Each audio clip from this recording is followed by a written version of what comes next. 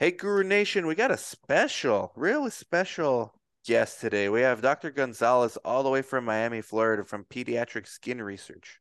She's one of maybe a dozen people in the whole world that actually can do pediatric derm study. This is like not very common, but she also does adults as well. So, Monica, her and I were talking in the morning about all the derm studies that are out there. Like there's like an explosion of derm studies. And Dr. Gonzalez was saying pediatrics is soon to follow because she's seeing like an increase, right? You're seeing an increase in derm cases amongst pediatric.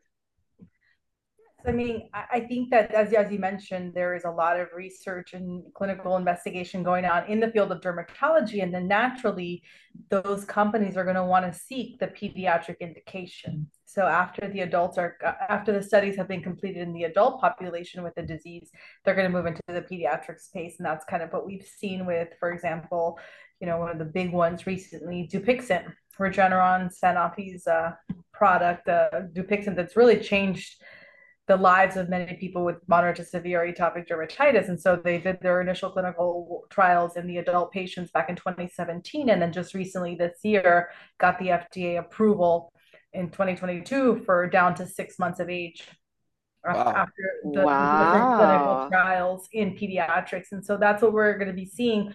And following Dupixent, there's going to be many other biologics that are going to be, highly effective targeted molecules for the treatment of moderate to severe atopic dermatitis. And because we know atopic dermatitis is a disease that's so prevalent in the pediatric population, right?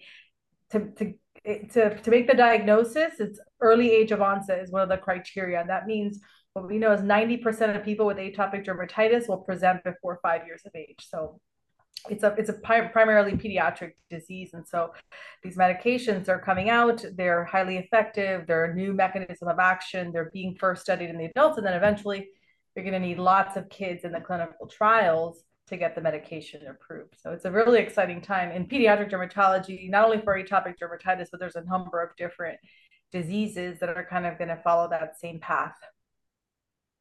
This is not sponsored by Dupixent, by the way, guys.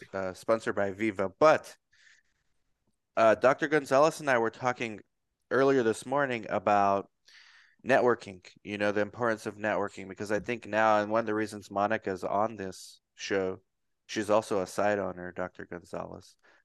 She started out as my CRC and then my site director, and then now she's a site owner of her own and a That's Latinos in awesome. Clinical Research co-founder, CRC Academy, co-founder and story. She does everything, but like the importance, we're gonna segue to site owner issues because we have three site owners on here. And I was talking earlier, Monica, because one of my PIs is a derm, and we were talking about, sharing study opportunities with each other. And it's something that sites don't really do because everyone feels like they're competitive, like they don't want to share. But there's so many trials going on right now. Like I think it's foolish not to network. And we have Dr. Gonzalez as a client of ours, right, for DSCS, but I'm also a client of my own company. Like sometimes studies fall through the cracks that I miss. And so it's good to network with other site owners. Say, hey, what do you have going on right now? Oh, how'd you get that one? I must have missed it. Are they still seeking new sites?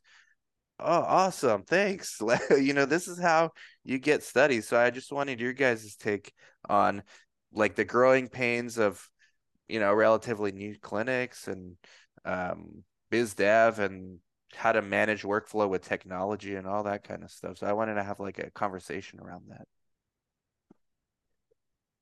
That I'm actually also the SDS client, and we Oh, you share are? I still. didn't even know. Yeah, yeah, became a client, Wow. and on top of that, we also share. We have like I mean, it's like an email and then a WhatsApp group where we share study leads with other sites. hmm What are some of the challenges, Dr. Gonzalez, you were having about managing your growing site? So, I like the topic because I think networking is super important, and I am of the thought that there's plenty to go around. And for me, as a growing site, I think the most important thing is to really choose my studies well, so that I know that I am going to perform well in that study. I know I'm going to recruit the number of patients that I'm supposed to recruit, and so I really want to be a little bit picky with the ones that I take on, and really make sure that I'm going to have the patient population. And so if I get asked to do something that I don't have that specific population or might be challenging to, I'm happy to connect them with a local nearby site or somebody else. And I happen to, by networking and getting to know all the other researchers in the area, I can say, oh, I know this is a great one fit for this one site, and I'm happy to refer them, because then in the future, if they get like, if the opposite happens, they get a study that they're not a good fit for, they'll send it over to me. And so I Oh, really, that's yeah, I try to awesome. focus That's on a great studies, idea. yeah, that have a pediatric indication as well as part of their enrollment needs. Like I'll take ones that have adults, but they also have to have at least 12 adolescent need, a need for adolescent patients as well. So What are your guys' Look, thoughts? Oh, go ahead, Monica. Sorry. yes, I was gonna say, Dr. Gonzalez, first of all, thank you very much for what you're doing. There are not many doctors doing pediatrics, and not just that, but doing it so passionately. I can see. I mean, um, I wanted to ask how. I mean, this is especially for other doctors that might want to join the industry or don't want to join the industry, but are scared a little bit to refer the patients to research. So many of them have the wrong idea that when they send the patients to research, then they are going to lose this patient, and that's not the case. So I would like you to talk a little bit about that are you saying, do you think some physicians are concerned that if they go to research, they may not come back as a patient for for follow them, to that them? they might Yeah. lose the patient with the PI. Okay, right. So yeah, so I try to communicate that research is a completely separate thing from your clinical care. And you need both concurrently, right? So if you choose to participate in a clinical trial, that's not exclusive of also seeing your physician. It's just you would have to stick to the treatment for the one disease within the clinical trial and stick to the kind of guidelines of that trial. But you could continue to have the relationship with that other physician. I think that sometimes what I see the hesitation sometimes is that, especially in the pediatric realm, they both physicians and parents may see it as highly experimental, and that's why they're hesitant. Oh, I don't want my son or daughter to be a guinea pig. Those are some of the things that not here. And of course, the safety is huge, right? What's the known safety of the medication that's being tested? That's a lot of times the hesitations that I run into. But funny enough, I don't run into patients, I mean, doctors not wanting to refer because of fear of losing the patient. I wonder if it's because of the specialty that I'm in, right? And it's like not a lot of there are not a lot of us in the area. So I don't compete. My services directly don't compete with somebody nearby, if that makes sense. Yeah, Mm, I think there are interesting. some fears amongst some doctors. But yeah, I think it's very specialty dependent and region dependent. Like there's some places like where I'm at, and underserved, like the doctors prefer to have less patients, honestly. So they're not like, I don't get that issue here, as far as recruiting from other clinics. But I know in like some more competitive places like LA, for example, Monica, your site is in Yeah. LA. Like I know Mm-hmm. that's could be a concern there as well. It is competitive, but at the same time, it's not, because the area that we specialize in CNS is not very common. Also, not many psychiatrists are doing clinical trials in the LA area. I wanted to talk a little bit about like a range of topics. One of them, I was gonna do a LinkedIn post because there's this thing about site feasibility that CROs, primarily CROs, but also sponsors, like they think that for some reason sites when they answer feasibilities, they think that sites are trying to make themselves look good. And I think there's a lot of truth to that. But I think what happens more often than not is these sites just don't know. Because it's one thing to say, okay, how many like type 2 diabetics do you have? Or let's use atopic derm. You know, how many atopic dermatitis patients do you have in your database? And then you're supposed to put a number. And then they add, like they filter it down. Well, how many that are biologic naive? And then there's another number. And then how many that have these conditions? So there's another number. But so you can put like as accurate as you can get with those numbers. The problem is those numbers don't mean that's who's going to enroll in the study. So then when we put these numbers on these surveys, but then we don't enroll those numbers, sponsors think, oh, well, you're just putting like your best foot forward. No, like at the end of the day, we're guessing because at the end of all those questions on feasibility, then they ask from those patients, how many do you think would enroll in this study? So now all that work you just did comes down to now you're just guessing because how do you know? I have a site. There's 9 providers working in that site. Each of those 9 has a different opinion of what's best for their patients. Some believe in insulin, like for diabetics. Others believe in the new stuff, GLP-1s. Others believe in other things. So it does boil down to opinion of the provider. And then let's not forget the patient has the ultimate decision of if they're going to do this study or not. So a lot of these sponsors blame sites for inflating our feasibility numbers when in fact, I mean, I'm not saying that doesn't happen, but I think the bigger issue is like we're ignoring the fact that this is voluntary and human beings are ultimately deciding their outcomes for their health, not necessarily the site owners. And I wanted to get your guys' thoughts on that.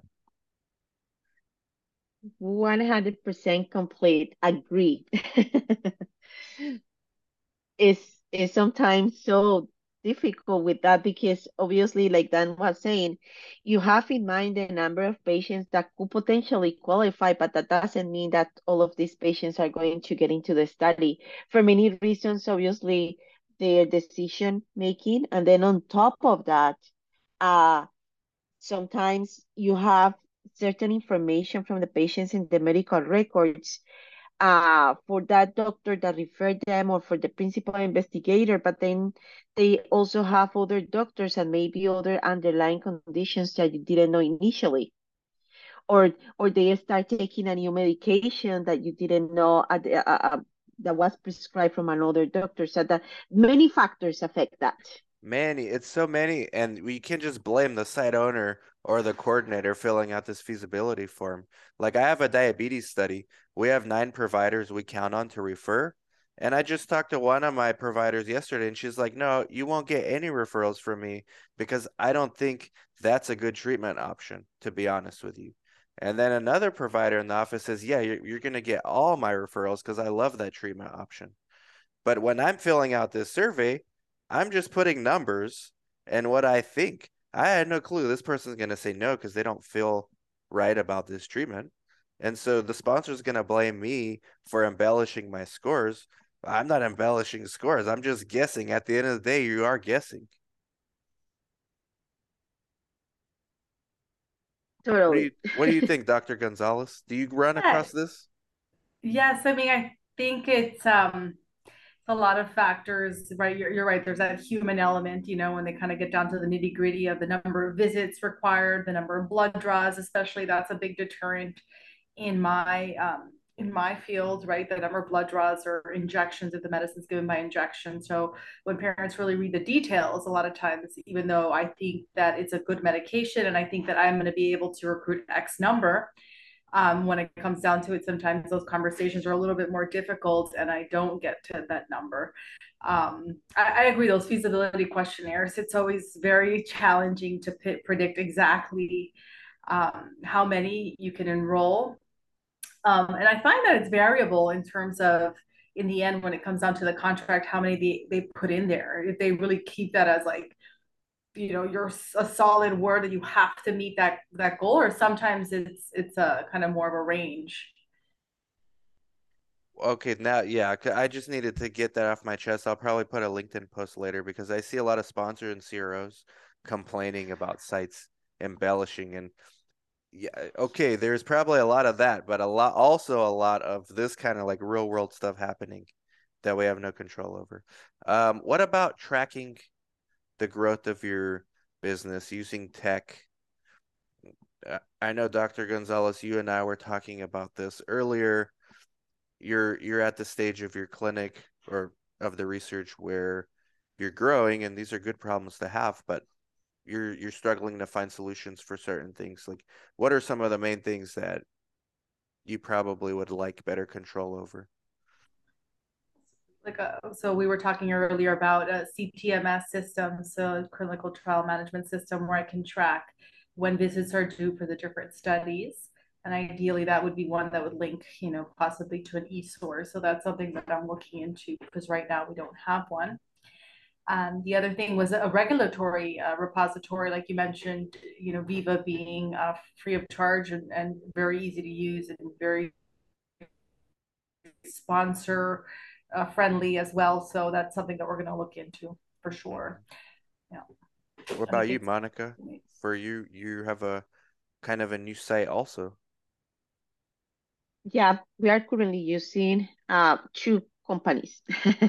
We're using eClean Pro and we're using VivaVolt.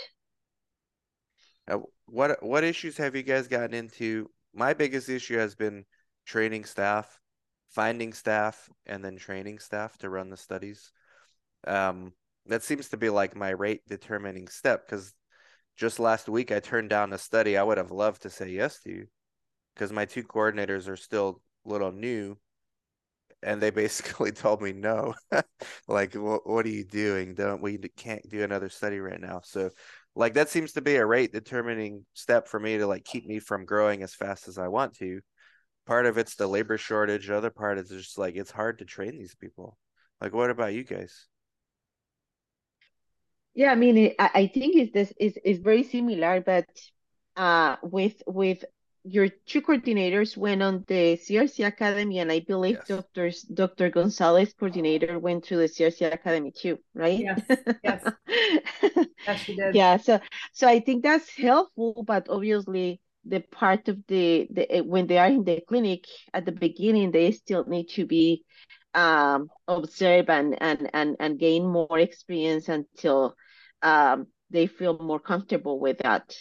Um, I think it's also a matter of letting the people know about this industry because there are probably out there many people that could be capable, obviously, like for example, MAs or I mean, even just recent graduate students that are still thinking in which direction they want to take their careers, but they don't know about this industry. They don't know about the clinics looking for for coordinators and some of the people that already know are scared to go and look to the sites, which I think is a shame. I mean, they're missing the opportunity, right?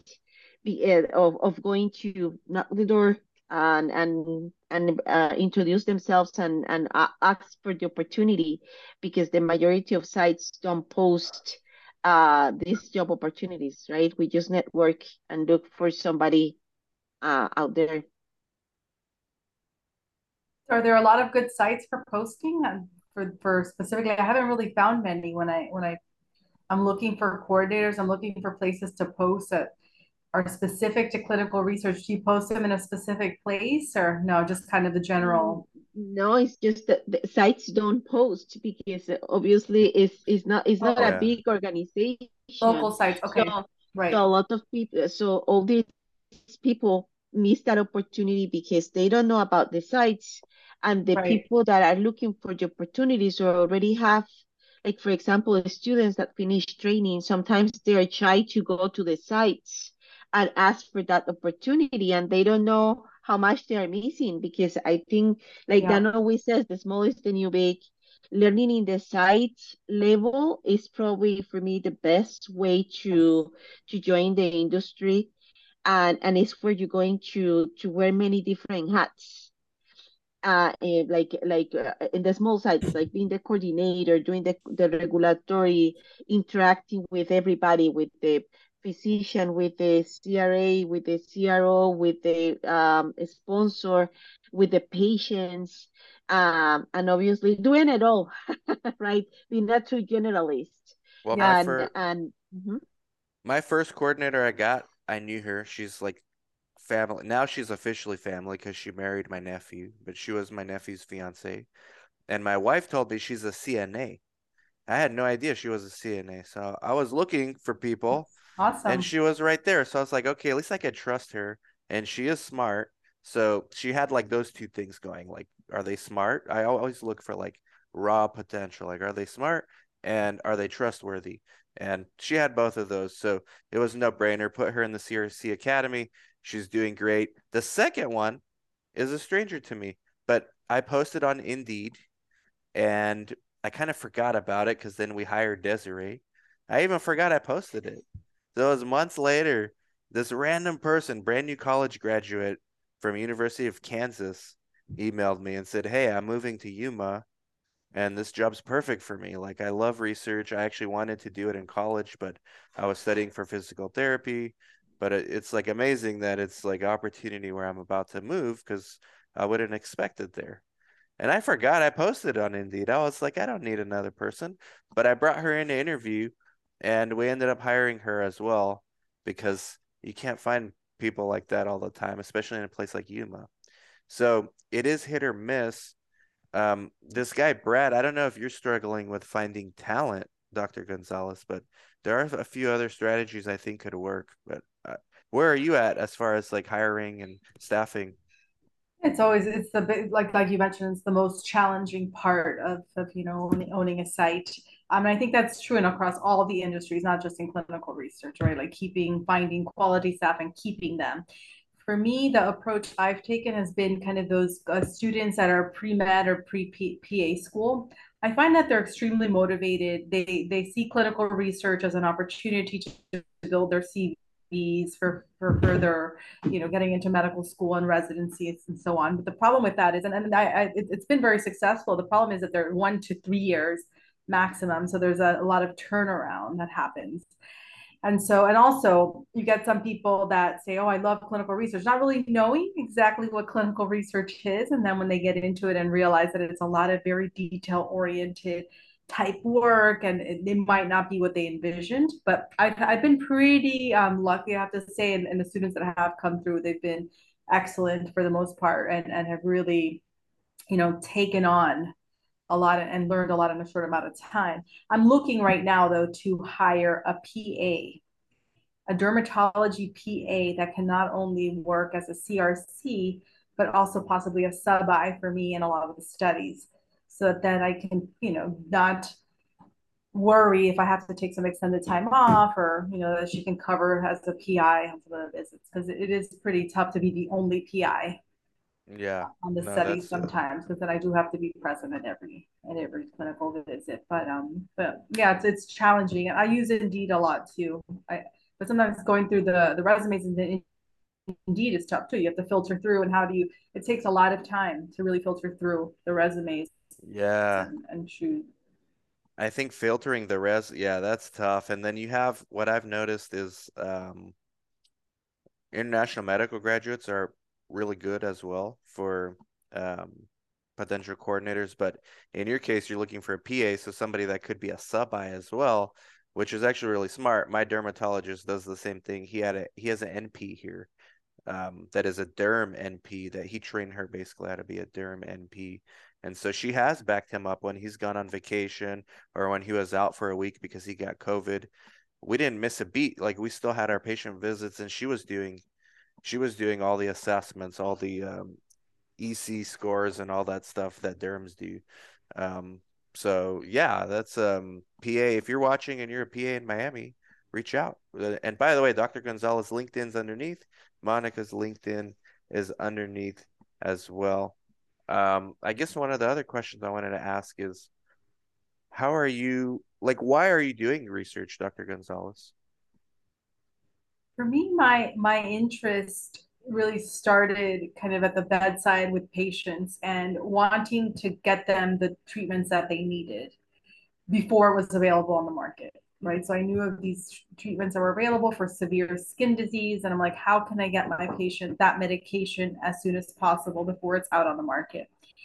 Um, so that's really kind of how I got into it, and what kind of keeps me going. The ability to bring like match severe patients with the medicine that's out there but not currently available. So I started with medication for severe atopic dermatitis, and then I started with a research center that happened to be just upstairs from my clinical practice. And I asked them if I went to the company, I approached them, I said, I want to be a PI on this study. I have patients in need. And then I approached the research center that happened to be right upstairs from my clinical practice. And I asked them, if I were to get this study and they would accept me as a PI on the study, can you be the infrastructure part of it? And they said, yes, absolutely. And I worked there for about a year and a half, to the point where the site director there said, you know, we're mostly adults, we're mostly a cosmetic dermatology research place. You should open your own pediatric specific site. And then he actually helped me transition into my own site. And then I continued in atopic Wow. dermatitis, but now kind of continuing on in epidermolysis bullosa, which is a rare genetic skin disease. And now I'm going to be doing some alopecia areata clinical trials that I'm really excited about. Can you So imagine Monica being, because Monica and I, well, we still do, and we're going to get into growing your site now, but can you imagine just being a site and then your neighbor is a doctor that wants to do research with you? Like we're supposed to go find people like you found them instead. Like what a concept. So lucky. Seriously, we had to fight really hard to find specialists. Speaking of which, so, Dr. Gonzalez, you're doing derm, very niche, especially pediatric derm, but you also do adult. Monica, you're doing psych. Do you guys have plans to expand to other areas, or are you happy just growing within your niche? okay, I'm sorry. Go ahead, go ahead. I was going to say, I would love to work at UMA too. If I could fly out there, get to know. Come on down. I can introduce you to my derm, and you can see the Yeah, underserved. I don't think there's any pediatric derms in yeah, town, I'm actually. sure. I'm sure. Yeah. Wow. So no, so expanding, I think that I would like to continue to be pediatric focused. And so any new study that I bring on, I want to make sure that that study has as part of its enrollment criteria the pediatric age group. So that's really our expertise, and the what we offer is the ability to really do those blood draws and really treat pediatric patients. So, and I want to stick with dermatology as well. So I That don't makes have, I mean, sense. maybe to adults. I want to expand to other disease states though: acne, rosacea, skin infections, other genetic skin diseases. There's lots to do and study in pediatric dermatology. Okay, that's good. And we do need more of that too. What about you, Monica? I already kind of know the answer, but I want to hear it from you. Endocrinology is our next. Really? Wow. Okay. Do you Yeah, have somebody? Do you have somebody yes, in mind who has PI? yeah, yes. It's actually my PI's wife. Well, there you go. That wasn't Yes. too hard to find. No, no. It's we Good for just you. waiting and see what happens. Good for you. You know how like expansion like with me, I found my internal medicine doctor here who's my PI, his family practice, sees everything. That we got the first study we got was a derm study, and I said, "Hey, the sponsor's allowing you to be the PI, but we need a derm sub-I. Do you know anyone?" And he said, "Yeah, my colleague, Dr. Harris, who's across the street." So I went, Dr. Harris, "Hey, do you want to be a sub-I? Sure, but how do I be a PI too?" So it's like, okay, well, you can be a PI also. So then I got studies for him. You know what I found? We had a psoriasis study where we've had a bunch of screen failures, but because of the demos in Yuma, they were mostly elderly. Months later, we got an osteoarthritis study for my other PI. And in the beginning of the trial, we couldn't find patients. I just thought, like, I was looking at Creo, which is our e-source. I was like, these screen fails for psoriasis, they're all like 65 and up. I think like a good amount of people 65 and up have osteoarthritis. Let's screen them. You know, half of them, so 2 out of those 4 actually qualified for my arthritis study of the knee. Like they passed the X-ray, the central reader said yes, they do have enough OA to qualify. So that's when I was like, wow, there really is a magic in like expanding, like even from your own database. I thought it was like really cool. Doctor, That's Osteoarthritis is very common. I think that's yes, the Florida is very takeaway. We, similar. Florida is very similar to Arizona, actually, the demos and all that. yeah. Um, Oh gosh. Okay, so sticking to derm, but focusing on the niche, focusing on pediatric adults and geriatric. And then Monica's gonna be expanding from psych to endocrinology. That's awesome, actually. What about diversity? Like Monica is Latinos in Clinical Research co-founder. She's Colombian. Dr. Gonzalez, we were talking earlier about the fact that you're Latina female PI, like uh, pediatrics. that She does has all the good pediatric things. derm. Like you're probably like, I don't know, a She's a handful of you unicorn. in the world. There's not too many. Yeah. What do you think about diversity? Like the importance of getting more patients from Latino backgrounds in research. I think it's extremely important. I mean, as you know, our country is going to be majority minority by 2060, right? That's the prediction. So we're heading in that way. And so, and we have, especially in dermatology, and that's the literature I'm familiar with, but we have such a long way to go when you look at the patients in the clinical trials. It's minority, right? It's majority is Caucasians in these large clinical trials. So it is probably the most important thing that these sponsors really have to focus on. It has to start at the sponsor level, really. But I mean, I think in the end they need our input as well because we're the ones on the ground. But you know, it really has to be an industry and a sponsor thing where they make a requirement to have the representation that's necessary, right? Because you know, it's so important the way medicine is moving in general as well to be more personalized and kind of the increased use of genetics in diagnosis and disease and treatments eventually, you know, it's very important to have a representation. How how's your Spanish, Dr. Gonzalez? Excelente. Um, yo soy cubana americana. Mis padres son cubanos, nacieron en Cuba, vinieron de jóvenes y yo nací aquí en Miami. Monica, can you She's ask a question? 100% bilingual. Monica, whatever No question accent you in were gonna English, no ask, accent in Spanish. none at all. Whatever question you were gonna ask, can you ask her in Spanish as we wrap up? Of course.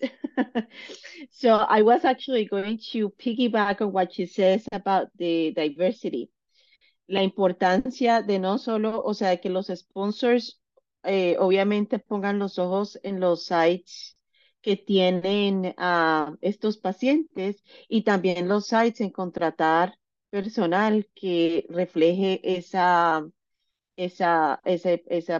comunidad, ¿verdad?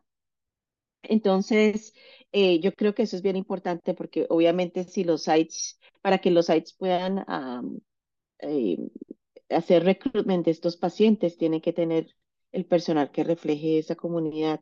¿Qué piensa usted de eso, doctora?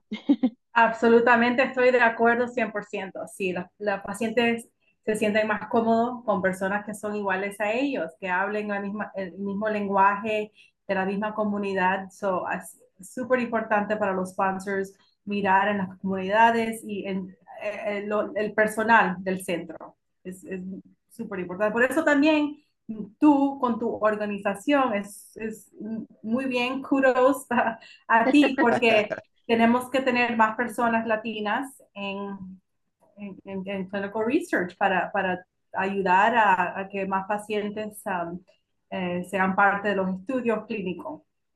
y que los sponsors le den apoyo a estos sites, porque muchas veces estos sites también están localizados en áreas donde necesitan mucho apoyo. Entonces es importante que los ayuden, que estén más disponibles y que tengan más opciones para estos sites y obviamente la publicidad y todo el material en el idioma necesario, que en este caso estamos hablando del español. Sí, claro, que no se demore también. Yo encuentro eso a veces que los sponsors, cuando yo pido a como un informed consent en español, a veces se demora 3, 4 semanas.